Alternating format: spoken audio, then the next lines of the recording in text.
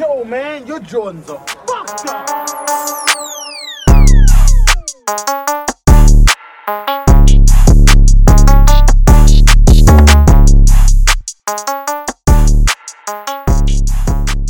Welcome to another episode of Post Weird, a conversation show about pop culture and the apocalypse. We're here. It is Valentine's Day weekend. Good luck to everyone out there trying to get it in. May the force be with you. Now, that's terrible. I want them to know that you tried this 3 times. I did try this so many times. I don't know how to make awkward sex jokes. We're fine. We could just go from here. They know what podcast it is. It's Post Weird, baby. My name is Zach. I'm here with Steve, as always. Steve, how's your Valentine's Day weekend going? Give us all the details. It's going smoothly. You know, I think the best part of being in like a long-standing relationship, as you know, is like there's no pressure for sexy stuff. There's no pressure for cute shit. I kill every day, baby. I kill all the time. I wake up and kill. I go to sleep. I kill. I'm killing in my sleep. I got some stuff. You gotta get. Do you know Milk Bar in New York? No free ads, but yeah. I had to get some Milk Bar truffles. That stuff hits. Give that to the one you love.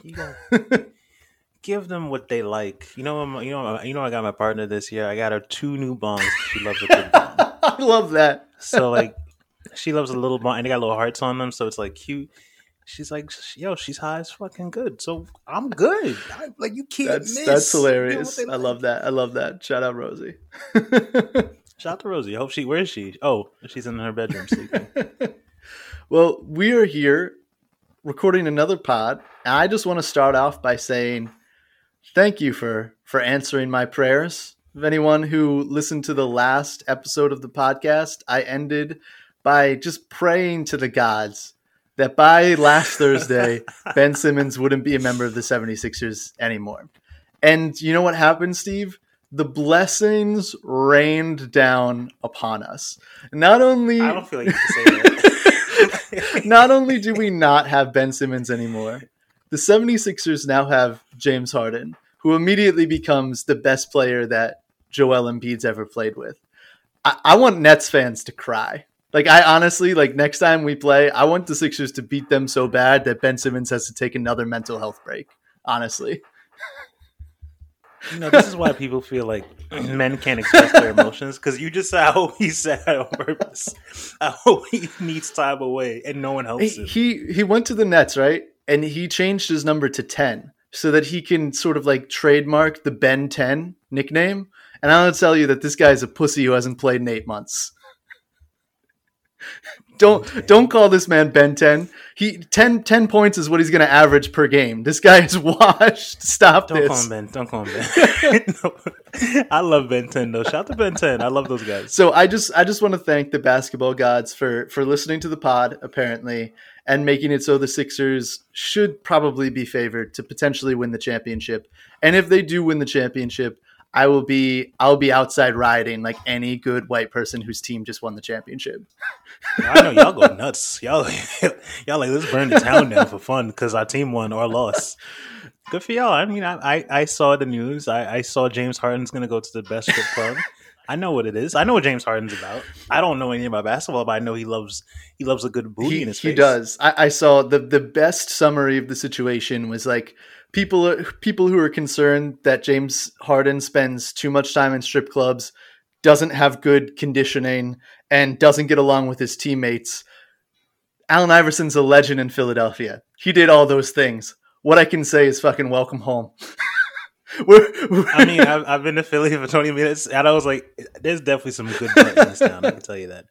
I can sense good butt around me. That man is going to get paid and is just going to be up in Delilah's all day. That's fine. All right. You know, I've never met a woman naund Delilah, and I wish it's a club. It's a famous club in Philadelphia. Not a woman, although there might be a woman named at Delilah's. Oh, no, she's giving it up. She's probably giving up the real. I should, next time I go to Philly, let's just go to the strip club. Let's just see what. I'll bring my Harden jersey so I can get it signed while we're there. Yeah, he's probably there with you. He's like, "Oh shit, bro, I see you." I'm not even gonna play today. My God, okay. I'm so happy. I can't wait to rub it in everyone's face. It's an incredible day. I was literally in my house like yelling, like as a stereotypical sports fan, where you see like the commercials where like the person is so excited that they're like fist pumping and spilling popcorn all over them and whatever. That was me. I'm fist pumping in my living room when that trade went through. Yes, I'm using my Ben Simmons jersey as a doormat. That's crazy disrespectful. That's what I'm saying. Why men can't get their emotions off, because y'all really do wild disrespectful shit. That's a wild disrespectful. It was. Let him be a bitch. If he wants to be a bitch, he's a bitch. It was a good few days. It was a good few days. Now all the Nets fans can go back to claiming the Knicks, or they'll just have to defend Ben Simmons not shooting for like the next 4 years. Have fun. I want to say one thing on basketball that I respect. I respect you lifelong Knicks fans, because I know nothing about basketball. I know nothing, but I know the joke is always the Knicks suck. And every fucking time the Knicks fans come outside like, yo, today's the day. This is our year. And every year. It never is. It really isn't. It never is. And I respect that. That's a real loyalty right there. You got to love that. I do respect that. That's why the Nets can take so much heat, is because no one is actually a Nets fan. Like, I don't actually believe that they exist. I believe that they saw famous players go to that team and were like, the Knicks are bad, and I live in the borough over from Brooklyn or something. I can call myself a Nets fan. They're just waiting for the Knicks to be good again. And that's why you can just insult them. It's like someone who claims that they're a Clippers fan. No, you're not. The Lakers were just bad for 10 years. You don't like the Clippers. Come on, man. I have a galaxy brain hotep thought of why the Nets exist. The Nets exist so they could gentrify Brooklyn. Because I was here. Let me tell you something. I was here. I lived in that area before Jay-Z was like, hey, let's put a fucking stadium here. That area was fucking scary. It's right next to a mall. I don't know. You've been there. I think you said you've been there. Oh, yeah. I've been to the Barclays Center a few times. Yeah. Okay. It was different before it was there. Before it was the Barclays Center was there. It was a big fucking hole in the ground, and they were going to put like affordable housing. My mom was on the list, blah, blah, blah, blah. I used to go to that area all the time because it was just like the best mall in Brooklyn. Fucking scary. So you're telling me that you weren't eating at a Shake Shack across the street from an arena? They did this to gentrify Brooklyn, my brother, and keep your third eye open because it is still Black History Month. I don't even think that's a conspiracy theory. That just sounds 100% true, because the Nets used to be in New Jersey. Like, literally used to be in New Jersey, and they were like, nah, you know what? We could make more money if we put it in Brooklyn, and we just like developed that whole area. Develop the area. I see so many like weird little niche restaurants now, and I'm just like, yo, this is not the neighborhood I grew up in. But you know, it's good. It has some piece of it, blah, blah, blah. Actually, can I sideway into the thing that's heating me up? I want to tell you people the thing that upset me. Every Saturday, me and my partner, Rosie, we go for a walk / run around the park. We were trying to get our bodies right. This is how I get myself healthy. Yesterday, it was randomly 60 fucking degrees. And all of you motherfuckers came outside just to walk around with your stupid fucking baby, you stupid dog. Can I tell you something that makes no sense to me? If I am a literal baby, like I don't exist yet mentally, do you think I'm going to remember this experience of being at the park with you on a warm day in February? Stay in the fucking house and raise your child. Put on Coco Melon. Put on whatever fucking Teletubbies. Put on Caillou. Arthur's about to cancel. Why? You know why Arthur's canceling? Because you people are too busy coming outside with your stupid fucking baby. I'm walking around the park. I'm sweating. And I keep seeing these random people with their little hipster clothes just walking around. People are picnicking. It's fucking February. I just imagine you running through the park, like dodging strollers. No, I'm dodging fucking strollers. No, it gets me so tight. Because like when in the dead of winter, since December, and a good chunk of January, I'm out there with the other runners.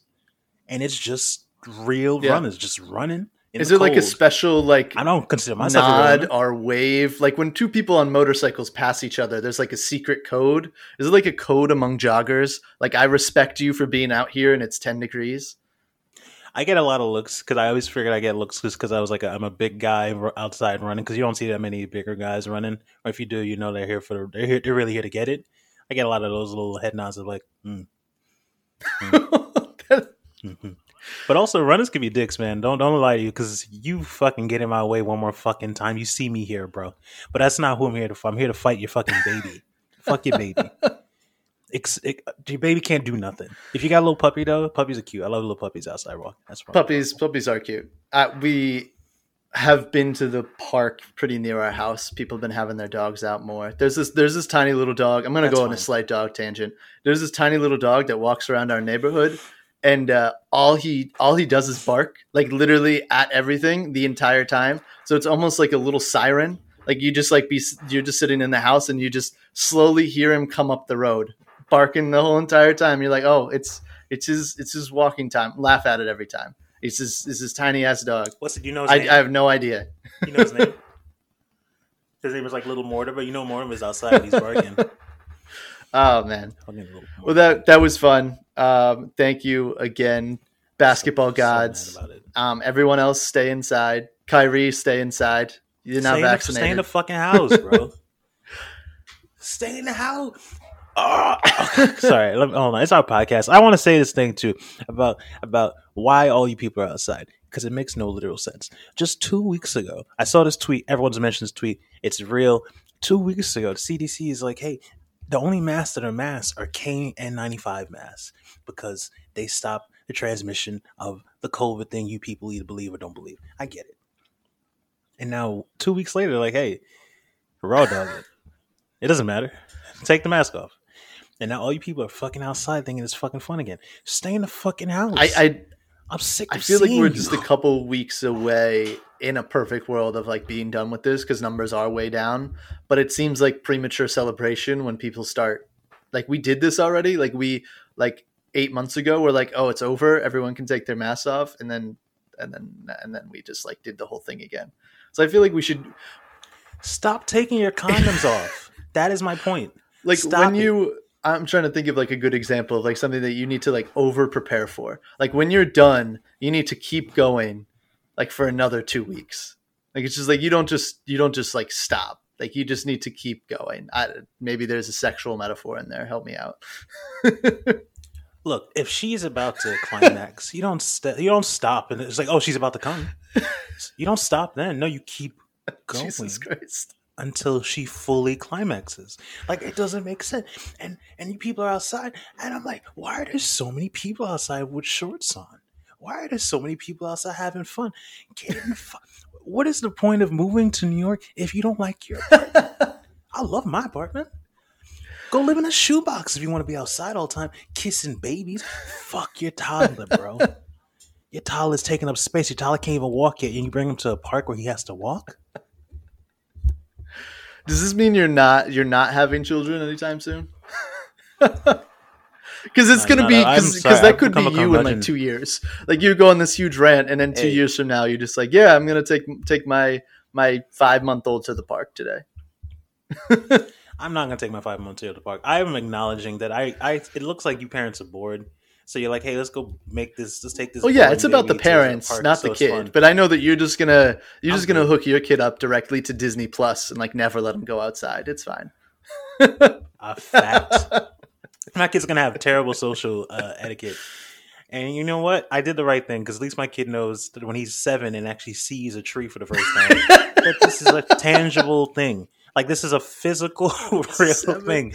That's real. You can touch it, you can feel it, you can smell it. Not a memory that's in the back of his brain from like 6 months. He just saw colors. Sorry, I'm old man on this one. I'm sorry. You're full blown. Like I'm out in my exercise gear and no one else on the sidewalk counts. I'm sorry. It just is the truth. It's like this is a real Brooklyn thing. But I remember when I would walk across the Brooklyn Bridge, and this is before they changed it. It used to be the Brooklyn Bridge would have the left side is for the walkers and the right side is for the bikers. The bicycle people are absolute assholes. Shout out to all you bicycle people. But they would yell and scream, get the fuck out the way to any person that would cross that line even a little bit. And after what feels like a year of going to the park to run walk, I'm here. I see the energy. The energy is like, you people aren't here. I'm suffering out here. I'm suffering through all the seasons, through hot summer, through cold spring. I'm suffering. And to see you out here thinking this is cute, there's not even good foliage. All the trees are dead. It is literally just gray and homeless people doing shooting up in the corner. It is ugly out here. Just stay in the house. Ugh. Sorry. I didn't want to be an old man this part. I might edit this down so I don't sound like such an old man. Well, let's move on to our meal, our biggest topic of the day, which is a couple of streaming movies that both of us watched.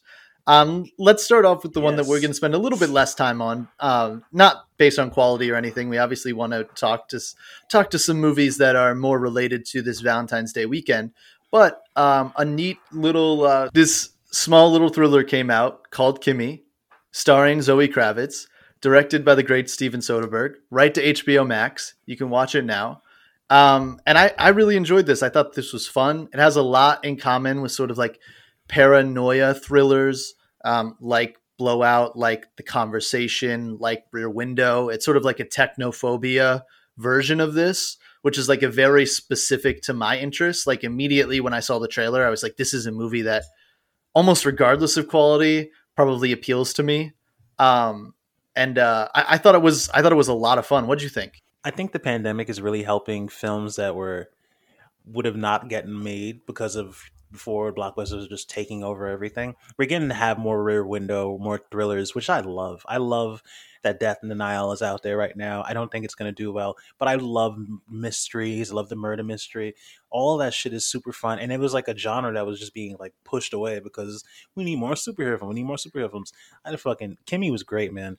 Kimmy is just fun. I love that her apartment, especially like the apartment window thing, really needs to like visually make me think, yeah, she could see a lot from here. Even though it has nothing to do with the window because it's all like sound based for considering what our job was. But I love just her window in it. I love that it like immensely. I'm in this. Who is that sound? Why do we do this? Why is this happening? Who are these people? Just fucking go off. Yeah, there's a real line to like what you're saying about like people watching each other, even though it is a sound, sort of like a sound based mystery, is that this is one of the first movies that I watched. I'm not saying this is one of the first movies to do it, but one of the first that I watched where the pandemic is very much a part of the storytelling of this movie. The reason why so many people are watching each other out of windows in this apartment complex is because no one has really conversed with each other in a year and a half or whatever. And so their version of sort of socializing is basically like waving from their window. And Zoe Kravitz's character has basically like a phobia of going outside. I think that's agoraphobia. I don't know if I'm pretty sure that that's correct. And so there's a lot of like implying like what the pandemic itself has done to people. And that's sort of backgrounds the entire mystery. And the movie like really takes off when she leaves her apartment. We get sort of this handheld style, which is sort of like signature Soderbergh, that really portrays even this open world in the city as like this claustrophobic mess in which she's trying to avoid people, to the point of like avoiding eye contact, tries to make herself small to like not attract attention. Everyone's masked. Like it's very much in the style of like what it feels like to go outside, especially if that's difficult for you. I thought that was really creative to like not shy away from that. I don't need every movie to be a pandemic movie, but I thought grounding it in that actually made this movie more interesting. Because if she can just leave her house and there's no pandemic and there's no phobia, this movie is like not quite as interesting. It's one of the films out of all the random media that has tried to address pandemicness. I think it's one of the first times I'm like, oh, you did it really well. Like the beginning when she was supposed to go meet her love interest at the egg cart seems visually so easy. It's right outside. It's a big open airspace. Just go. But that is how it felt in the beginning before people were vaccinated, before people were felt like there's even any safety here. It's like, do I want to go to see Zach's house right now? Could this be it? I don't know who he's interacted with. It's those little internal thoughts that I was like, oh, this is perfect. This is how it is.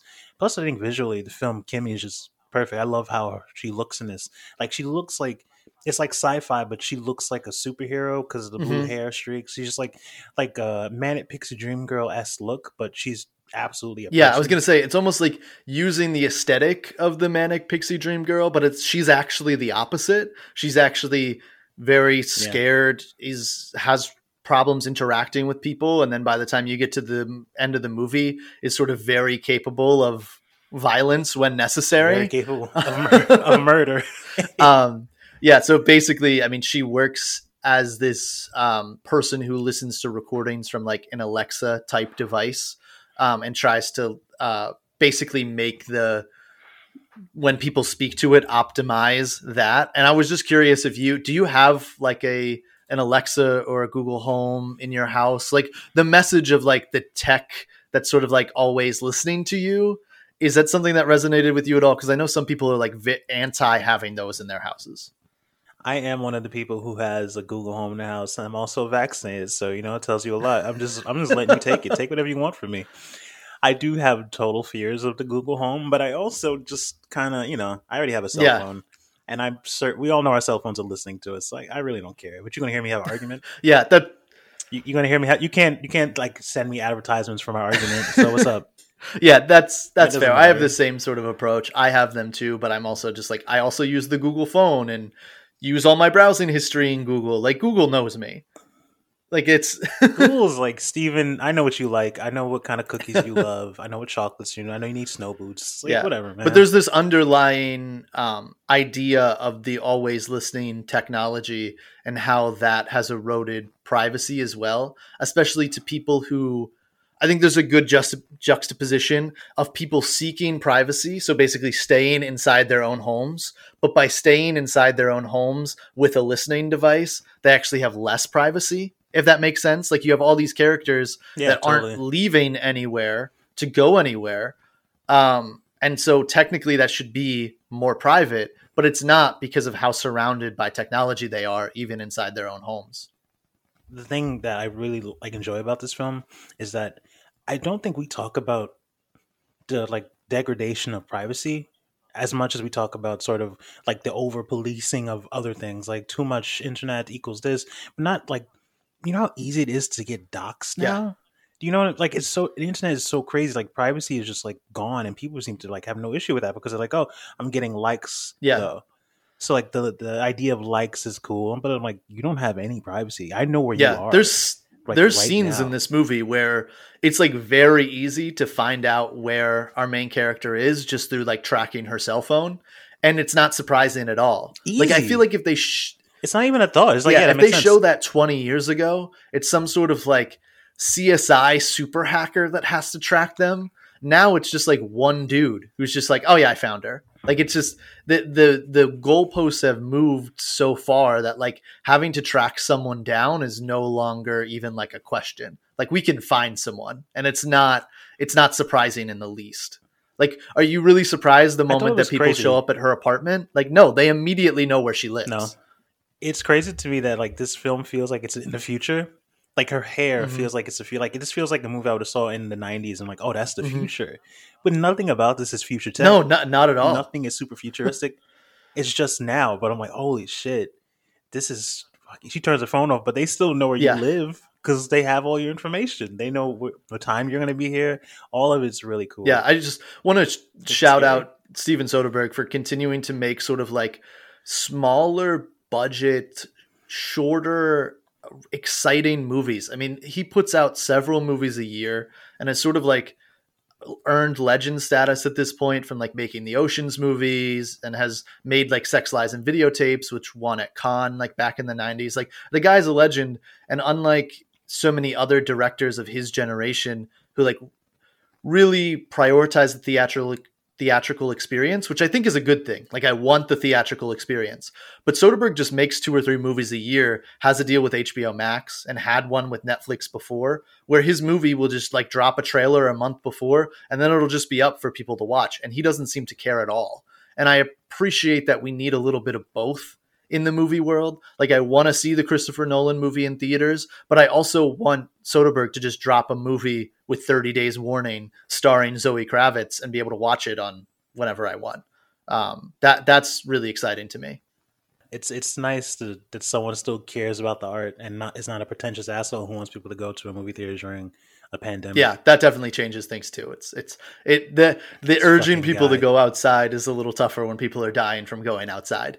And Soderbergh just doesn't even care and just keeps making movies and is clearly on the train too of like, I'm not interested in doing anything else. Like he did this little interview where someone asked him about superhero movies, which for some reason we have to ask every director about now. I don't really understand that question. It is so corny, but he's basically like, nah, I'm not interested. They don't fuck. And I'm just like, out of all the other reasons that I bet he's not interested, that was very funny to me. And there's a pretty like graphic sex scene in this movie. And I'm like, yeah, that doesn't seem like something that would be in Daredevil. Yeah, she was getting her shit blown out too, right? I was like, oh my God. I wasn't prepared, because I just wasn't prepared for it. And my first thought was, I know Zach is gonna love this. I just love... You love seeing people fuck, I do, and I just think it's hilarious. I do, and I always think it's hilarious when journalists have to ask this question, and like it shows no awareness of what they're dealing with. Like this man makes not very large budget movies and puts them on HBO Max because he fucking loves movies. This man does not want to direct Eternals 2. Leave him alone. Leave him alone. I just like, I'm really bored by the question of people asking like directors Marvel thoughts. Like, you know what? I know director's ever going to say it, but like, hey man, fuck the studios. Yeah, exactly. Say it. Just say it. Fuck the studios. But you can't say that. So I got to say, fuck Marvel. Sure. What that question basically is like, would you like to give up most of your creative freedom? And I'm not saying that as a shot to the people that are making the movies, because there's still talented directors that managed to make very good Marvel movies. Ryan Coogler, Taika Waititi, like those guys, Patty Jenkins, those people made fantastic superhero movies. So no shots at them, but there is a certain extent that it's like asking that question is basically like, I know that you're enjoying writing your own movies and making whatever you want, but wouldn't you want to give all that up to direct adults in spandex? Like that's just the question for a lot of people is like nonsensical, and I'm tired of this conversation. It's just such a boring question. It's like, it's so boring to me. You're just asking someone, hey, do you want to make a superhero movie because they make money and your film only brings in about $10 to $20 million over his entire run? Like, it's a stupid question. I think my issue is like, I wish someone could just talk more about the issue of society and studios only wanting to make films that are franchises or films that are attached to the memory of something. Like I just saw the Jurassic World Dominion trailer. I don't give a fuck. Like that's the thing we want to talk about. Like the original Jurassic Park feels like film. Feels like this is a film, even though it's still blockbustery. But you fall down the line of, hey, we're in Jurassic Park 18 TV show, and it's like, hey, we're going to make $1 billion. And then you ask Steven Soderbergh, what are your thoughts on films that are no longer have sex? Marvel, right? Give us a headline. It's stupid. It's a stupid thought. I'm just bored by it. No, totally. I think that's what made, if you listen to our last episode, we were talking about the Scream franchise and how that stayed true to the Scream vision over 25 years and how that's so rare is because you do have the opposite, which are just blockbusters, which just like, I don't even know where we are in the Jurassic Park like timeline anymore. Like nothing really matters. It's just like we need a blockbuster. We're going to slap Jurassic Park on it and give you CGI dinosaurs and you're going to roll with it. And I'm just like, it's not okay. I guess I'll see it on streaming. Yeah. Eventually. It's not that interesting. The only exception is stuff when like King Kong versus Godzilla comes out, which was sick. Like we still need, it was so fun. We still need some big budget like shit where things just blow up. We just don't always need that to be like the topic of conversation every single day, because that's not the only thing that movies can be. But on the other hand, give me more King Kong versus Godzilla. Before, it sounded like they were making the big budget blockbuster so they could then fund the smaller, more intimate, more like thought-provoking films. But now it sounds like they make big budget blockbusters so they get paid so make they can make more the next one. Exactly. Yeah, so it's no longer I'm doing this to fund someone's art project. Yeah. It's just now I'm doing this to fund the next Godzilla universe film. And that in itself is not an issue with me. Stop attacking me, the stupid fanboy. That is you and your friends who are making these films issue.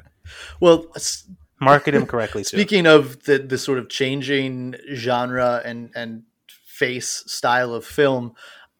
We're on Valentine's Day weekend, and a bunch of rom-coms just sort of like fell out of the sky onto streaming networks. Like on Peacock has Marry Me. Amazon got I Want You Back, which I haven't seen yet. And I think there was... Oh, yes, I got to watch that one. I think there was another one on Netflix. Like a bunch of these just came out of nowhere. And I think in a style that like, I'm not going to say hasn't been seen lately, but I don't think we've seen the sort of like larger budget stars are in this rom-com recently. Usually it's sort of the Netflix style, I don't know 90% of these people sort of rom-com, but it seems like people want stars back in these things. What did you think of Marry Me, and what do you think of the position of the rom-com currently? Okay, you're asking the right man. I know. For this. I only bring you the good stuff. I love Marry Me. That's not sexual. Leave me alone. I loved Marry Me. Marry Me was great. All right. I think first thing about Marry Me, before I even answer, I think Marry Me is great. But I'm really happy that we can finally live in a world where older people can pretend. By older people, I mean older women can pretend like the way like big budget male actors pretend that they're still 35. I'm like, JL's 52. And she's like, no, I'm vaguely 35. Yeah. And I love that because that she's not someone's grandma. She's not like, she's pretending she's vaguely 35 like Tom Cruise was for 20 years. That's fucking great. And I love this rom-com. I just think all rom-coms are having like a resurgence. And Marry Me was fucking fun. Owen Wilson, I need more Owen Wilson movies again in my life. I remember watching Bliss last year and it's terrible. But Owen Wilson's in it, so, you know, I'm going to take it. And I loved how he just feels in this. Like, it does give me a real story. It's not a great story. It's not believable, but no rom-com is. And that's the point. Yeah, I totally agree with you on both points about how Jennifer Lopez just, I don't need to thirst too much in the pod, but looks fantastic. They don't need to play up the fact that... You saw that butt scene? They don't need to play up the fact that she's 35. She literally still looks 35. Like, that's... It's pretty incredible, honestly. But then also, I just feel like Owen Wilson is one of our, like, speaking of blockbusters, like, underrated blockbuster guy. Like, Owen Wilson, I know that he's become, like, a meme because of, like, the oh, wow, like, Owen Wilson stuff. Wow. But Owen Wilson has been... Owen Wilson has been in a lot of good rom-coms, in a lot of good movies, like, was... basically like Wes Anderson's go-to guy for years. Like, Owen Wilson, give that dude his flowers. He's back to get some in Marry Me as a single father math teacher who, honestly, that's exactly what Owen Wilson looks like. Like, if he wasn't an actor, he probably teaches math. Yeah, like, it fits. That was him. It made they also sense. try to make him 35, which does not quite work. There's a few scenes where he's wearing it. Does not work. He got an older face. There's a few scenes where he's wearing a beanie, and so he doesn't have his like floppy hair out, and you're like, oh man, you're like 60, right? Like, this is.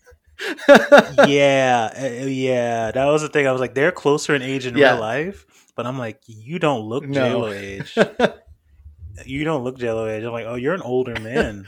But I do find it interesting that they have reunited these, like, this is almost like a legacy rom-com. It's not only about the story that's being told in Marry Me, which is hit or miss, but it's also because people want to see, like, the stalwarts of the era of rom-coms be together in a movie. Like, the sale for this movie is not necessarily, this is a new rom-com. The selling this movie is basically like, here are people that are in some of your favorite rom-coms. We put them together and you can watch it today, which I thought was interesting. Because I don't know if on the surface you'd be like, what I need in a movie is an Owen Wilson, Jennifer Lopez team up. But when you think about the history of popular rom-coms, that makes so much sense.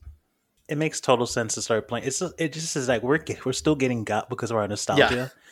And sometimes it's really like obvious, like Space Jam 2 is obvious, and it's not good. But this, I'm like, yo, fucking go nuts. Fucking Jennifer Lopez in a rom-com with Owen Wilson, and he's a father, and the cast is full of funny people. I'm fucking in, bro. What are you talking about? It was fucking great, and I'm here to say it. The songs in it are good, bad songs. Don't do that. Marry Me. The title track for the film is called "Marry Me" and is one of the worst songs I've ever heard. But if you listen, I'm going to attach it Zach, please attach it. It's Because people need to listen to the song. It's so bad. It's it so wasn't so bad until they tried to make it like it was nominated. Like it's a very big moment in the movie where Jennifer Lopez finally, her character gets her flowers and like finally gets nominated after what's implied to be like a very sort of successful pop music career, but without the sort of critical acclaim that she would like. That's sort of the background of some unsatisfaction in her life. And she finally gets nominated for this song with a person who's now her ex. And then they play it and you're like, oh, this song, is this even good enough to be like, this is worse than most songs that are nominated in real life. The other ones are good. No, I think the other ones are good. Song. Their other ones are pretty good. They're pretty good. But that Marry Me shit, it fucking, ooh, I don't even, Marry Me. Marry Me. Marry Me. Marry Me. Say yes. It sounds like someone begging. Ooh, so good. Yeah, it does sound like someone, oh yeah, like you fucking, and that's everything. This kind of movie definitely appeals more to you than to me. I think I'm more of a sucker for the movie that tries to be a straight up like sort of grounded romance than the rom-com, which always requires some sort of like grand gesture or grand plot line that seems like you really need to suspend disbelief to believe that these two people would love each other, which I struggle with sometimes in movies like this because I'm just like, I don't really know why they like each other. Like he teaches her to use a blender and you're just like, that's the hottest thing I've ever seen. Like there's some silliness in this movie, but I do think it is very charming. I will say that about a good rom-com, a well-cast rom-com can suspend disbelief because you find these characters charming. And that does work in this movie. It might not always work on me for every rom-com, because you take Owen Wilson or Jennifer Lopez out of this movie and this does not work at all. But because they're in it, it's very charming. It's like both parties are just giving you the thing that you want. They're both playing up to nostalgia, but they're both just charming people in the film. And you know what? I'm fucking here. But I said this to you before pre-pod, and I'll say it now. If I was Owen Wilson's ex-wife, I would be absolutely devastated. To any of you listeners out there, whoever your ex is, even if it's for real reasons, if your ex partner, you break up with them and then they start dating a superstar and y'all have a child together, I am immediately becoming toxic. You will never see your child again. Don't speak to me through the lawyers. I would, you're fucking, and then he's having sex with Jennifer Lopez around my child. I don't know her.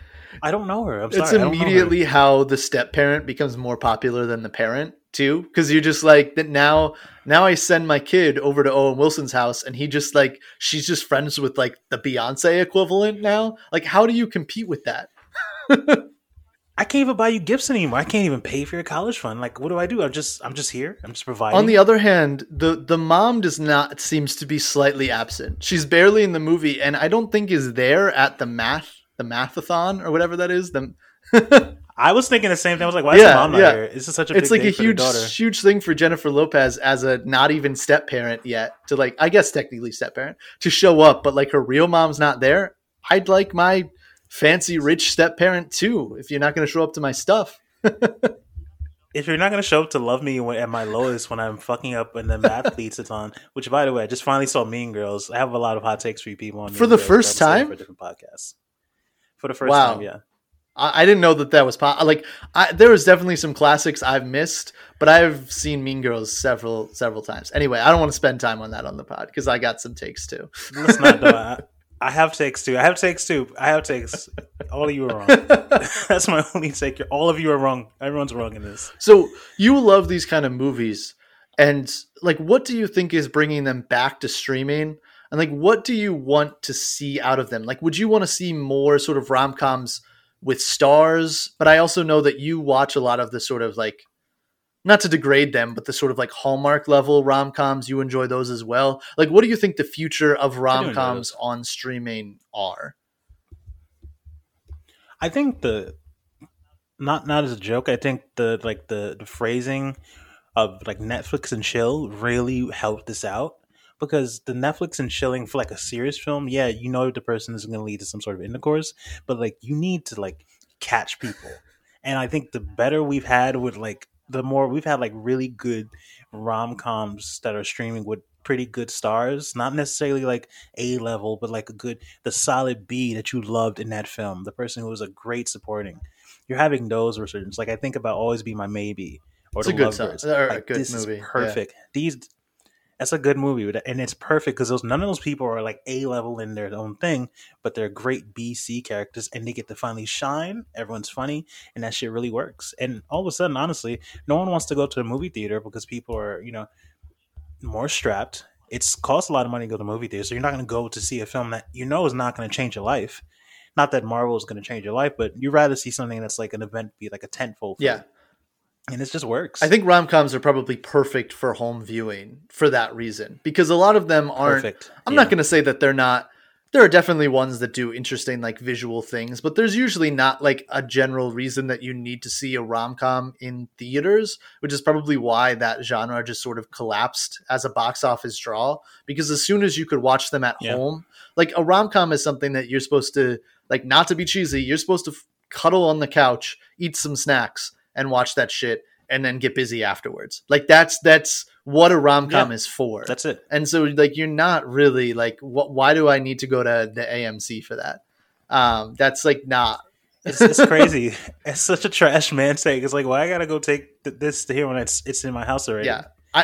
But it's the truth, though. It's just like it changed. I think they said from years that like comedies don't translate well because we're doing much more overseas distribution. So comedies don't translate well. So like big films always translate better because the plot is pretty serious and pretty straightforward, whereas comedy is subjective to different languages. That And makes can sense. get I hadn't that. thought about So that. I can understand like a rom-com.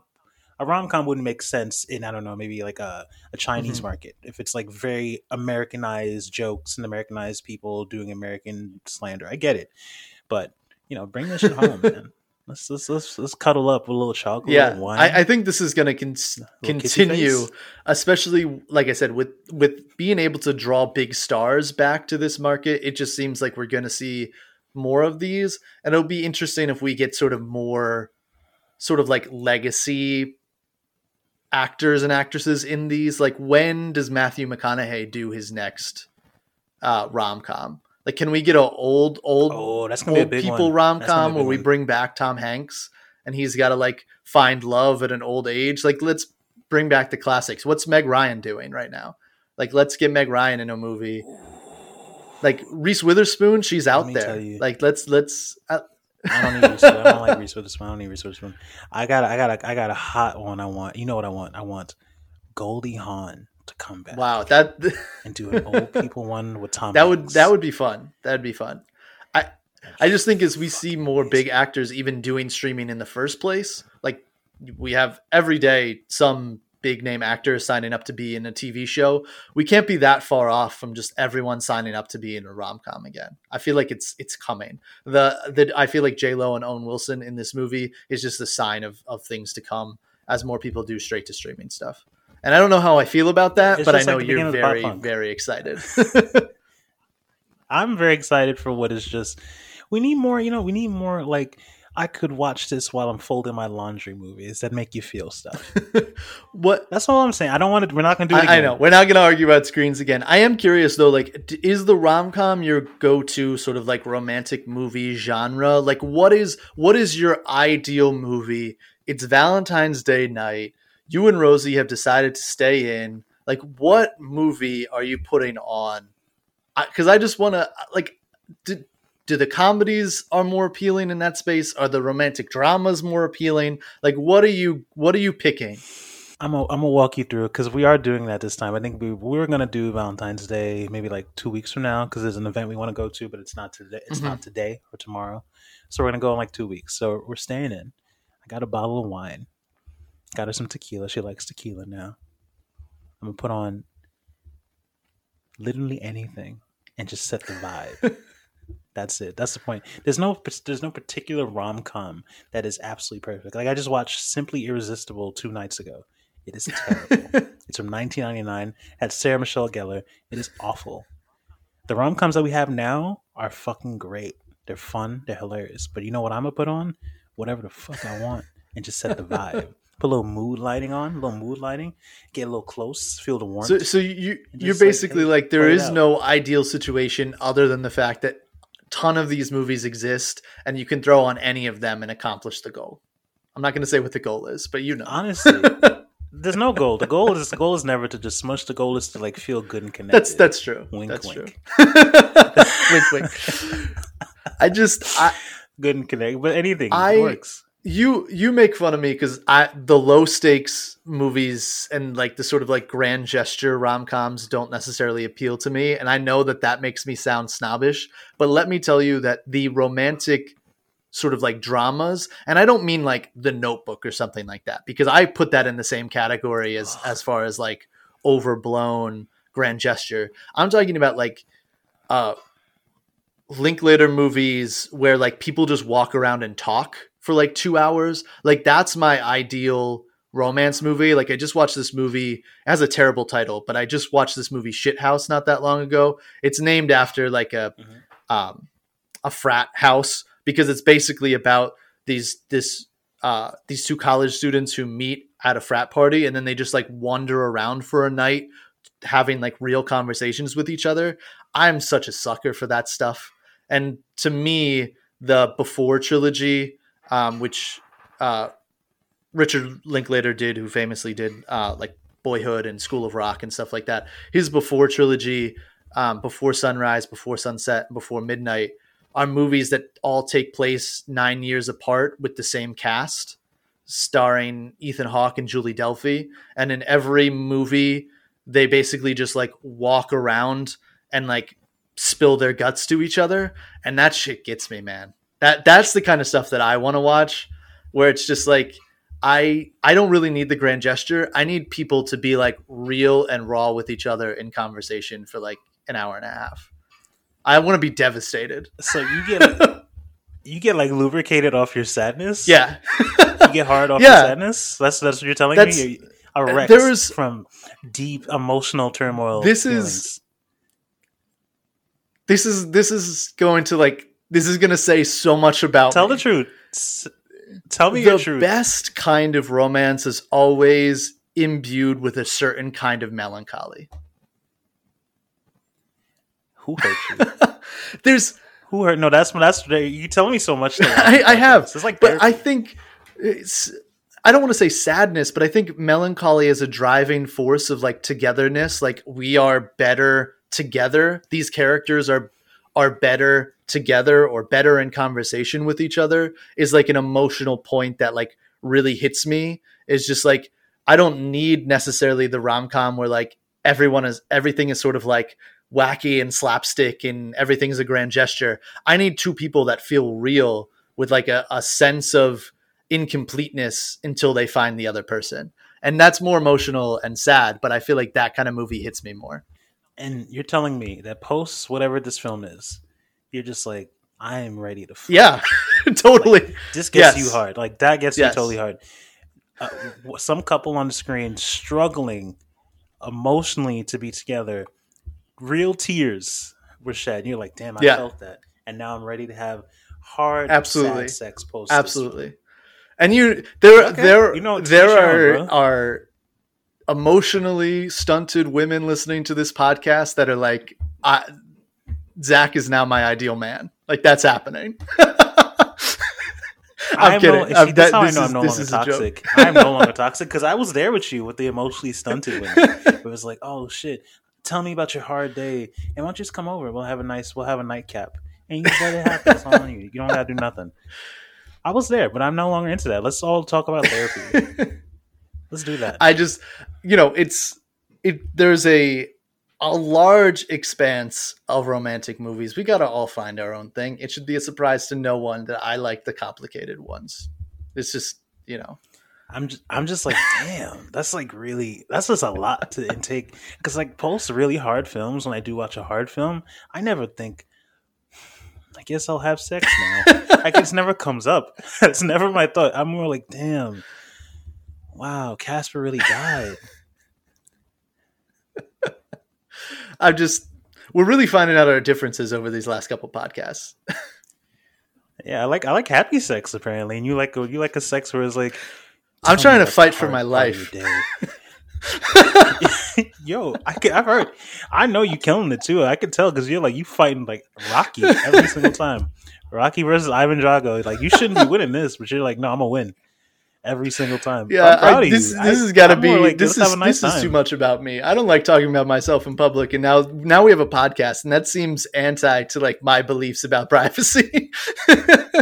Yeah, our podcast is totally anti our privacy. People know what our partners' names are. They know what state we live in. They know. I guess they kind of know our sexual lives to some extent. I'm trying not to share my. I gotta move on from rom-coms. Yeah, let's move on.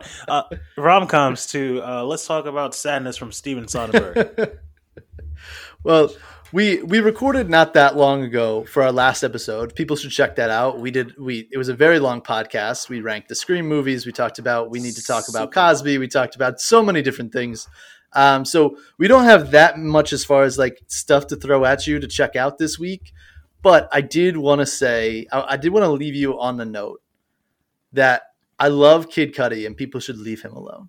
I've just been hit with this like deluge of headlines because I'll use his, like, I'll turn his phrasing back against him. He who must not be named in the rap game is just like out here insulting a bunch of people who have done nothing wrong and trying to fight Kid Cudi. And I'm just like, who in their right mind wants to fight Kid Cudi? Everyone seems to like that guy. He's got a nice face in movies. He hums like an angel. He's still out here making good albums. Like, what? If you're trying to fight Kid Cudi, you have gone down the wrong path, sir. Like leave him alone. Yeah. It's like if you're trying to fight your friend who always tries to keep you in check, you gotta like mentally think, I think I'm fucking up. But no one will say it. I'm also really just tired of talking about Kanye West. Totally. Like, we're never talking about the music. We're never talking about, he made a solid body of work. We're never talking about art. He's wearing these hideous shoes now. And I know in 6 years, that means these hideous shoes are going to be the new standard. But like, it's just really boring. And it's just, we're just watching an old man be toxic who's fucking other bitches, but mad his wife is like living a better life. Like, it's just sad. And it's been sad and it continues to be sad. And bringing up Kid Cudi when it's like Kid Cudi's been riding with you since fucking 09. Yeah. You're sound ridiculous. And you know, it's not even necessarily deep down inside because he's literally talking about it publicly. But you know that Kanye is the kind of misogynist who is like really upset that his wife is dating a person who like they coined big dick energy afterwards. Like, you know, Kanye is laying asleep at night just thinking about like, the person that's my wife is with now literally invented a term on the internet about being well endowed. And you know, he's the kind of misogynist to just like really, really think on that. No, that's like that. That's what I'm saying to you. Is like, so you don't realize you become more mature, but you get more mature when you realize, your partner has been with other people before you, and if you guys break up, your partner might be other people after you, and that means nothing. Yeah, that means nothing. That's not my issue. What matters is, this is a middle-aged man like dropping photoshops on Twitter, trying to like insult the guy that is currently plowing his ex-wife. It's not working, bro. And she looks like she's having a great time, man. They're going out getting ice cream, eating pizza. That's how even want you going along. I was going to say, you know, this is real and not a publicity stunt because no one would ever go to Staten Island if it wasn't real. No one would ever go to Staten Island. She's outside. And that's how I know the BDE is real. Because that also no one's going to Staten Island if they're not having a good time. He's hitting that shit perfectly. He's giving the emotional raw. Like, you know, it's good for her. But just grow up. Leave Cudi's name out your mouth. Like, Kid Cudi has done so good. He's emotionally well. He's mentally well. He's putting out art that hits. He's acting. I see he's got an A24 movie coming that looks interesting and scary. I just don't understand how someone can view a person who literally over the course of a few years has basically angered every single person that's friends with them and then still have like a cult of personality fan base that's like, he's done nothing wrong. Like, everyone who has ridden with him over the years is just getting insulted at this point. And it's about time that someone like Cudi just comes out and is just like, I'm tired of it. We're not friends anymore. Because like he doesn't deserve to have friends. Like if you're gonna do that, every single album cycle is just like, let me insult the people that I've made some of my best music with, or some of the people that have been my friends for decades. Like it's just stupid. The Kid Cudi album from last year too is better than every Kanye album since 808s. Life of Pablo, 808s. It's better than Yeezus. Life of Pablo is probably close, but I just want to say that Kid Cudi is not out here like making trash and using Kanye to prop up his career. This guy is still making really good music, and he has enhanced the last few years of Kanye's output. I mean, like Kids See Ghosts is probably the best thing Kanye did in years, and that's to credit Cudi too. So I'm just like, leave this man alone. Everyone likes him. Just stop, man. Yeah, and also leave Billie Eilish alone. You're being fucking weird. You're like a 45-year-old man bullying someone who isn't 21 yet. You're weird. It's so stupid. Weird. I don't even want to talk about it anymore. It's weird, I just wanted to say that I don't want to talk about we are. I know that we've gotten in trouble before for like claiming that we're like super fans of someone and then they go and do something stupid. That's never happened before. Don't listen back to other pods. I'm just saying it could. Listen to episode 1. Could have happened, but I think there's been enough time with Cudi in the spotlight to like confidently say like people should continue to support this person, and this is a pro Cudi podcast. This is a pro Cudi podcast unless he makes us no longer pro Cudi podcast. But Kanye West, being a Kanye West fan has been so hard because it feels like I'm always like, maybe today I'll come back. And every single week and every single month, I'm reminded, no, I'm good. I'll listen to Late Registration and I'll stay happy. I listen to, or I watch a lot of basketball games, and so one of the most like popular stadium songs is Power from My Beautiful Dark Twisted Fantasy. And every time I hear that song, I'm like, oh shit, this is so good. And then I think about all the context of it, and I'm just like, just leave it alone. It's fine. Just leave it alone.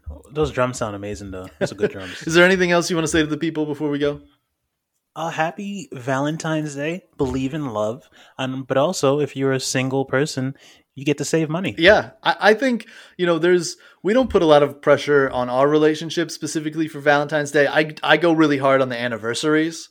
So I feel like everyone out there should take some pressure off of themselves. Remember to enjoy the day, even if you're alone forever. And, Whoa, wait to put some of that privilege. I'm just joking. I love all my single friends because it's literally all of them except you.